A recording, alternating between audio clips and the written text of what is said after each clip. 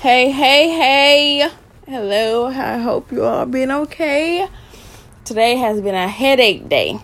And usually when that happens, either your body's not reacting to the food you're eating, you're not getting enough rest, the enemy is attacking you, or you have a headache. So, usually, warfare. You can be in warfare or anything like that. But I just want to come over here and ask you, what are you neglecting? And I'm going to put that into the Spotify questions as well, because you can go on Spotify and you can see the questions as well. And I'm the only one that can see your answers, whatever you answer back. What are you neglecting? Did God give you something to where you know that you're neglecting it? Did God give you for you to be obedient in something or a season or an area where you are being neglected? Things like that. Excuse me for my background. My son is listening to, he's watching Corey Kenshin. Corey Kenshin is like this YouTuber, this Christian YouTuber. He doesn't cuss. He doesn't do nothing like that. He just review games or play games or something like that. But anyways, I just wanted to let you know, like, what are you neglecting? Are you neglecting your business? Are you neglecting your health? Are you neglecting your children? Are you neglecting your spiritual life with God? Are you neglecting your business marketing? What are you neglecting? Are you neglecting your spouse? Are you neglecting your future spouse? Are you neglecting your friends? Are you neglecting your self-care? What are you neglecting so where you can get to the next level and you can sit here and be who you need to be? Now, there can be times where you're going to feel like, okay, I don't know what to do next. That's when you go to God and ask him, what do you need to do next? And if he does not give you an answer, you continue to do what you're supposed to do in the last season. So until he gives you something else for you to be obedient. I know this because sometimes I can be in that situation where I'm like, okay, God, I don't know what to do. Okay, God, you didn't cause confusion. Now, let me tell you something. God is not the author of confusion. He gives peace unto the saints of the church, meaning we are the church. He gives peace to his people. So if you're in a situation where you are confused and God didn't bless that.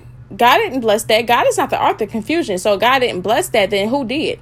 It can come from the enemy. It be coming from you.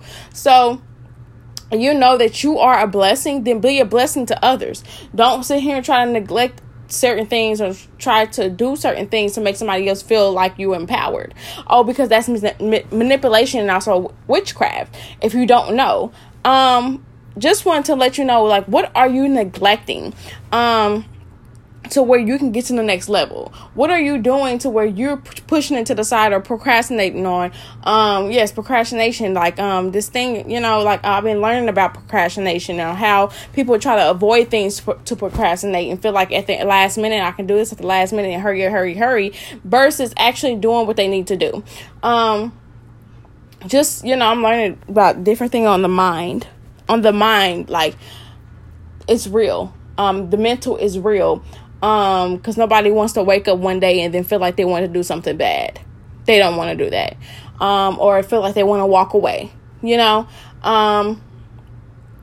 so because somebody's not getting, and even in a friendship, iron sharpens iron. I sharpen you, you sharpen me, it goes both ways, just things like that. And you're, and husbands and wives, still date while you're husbands and wives. Still date while you're in that marriage.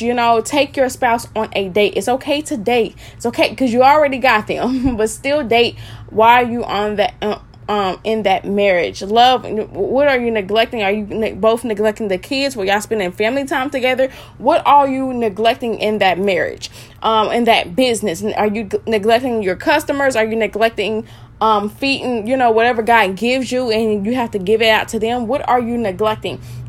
What are you putting to the side to where he's like, oh, I can do that later, or procrastinating on, just things like that. This is questions and just little tips on how to get out that situation. Pray to God.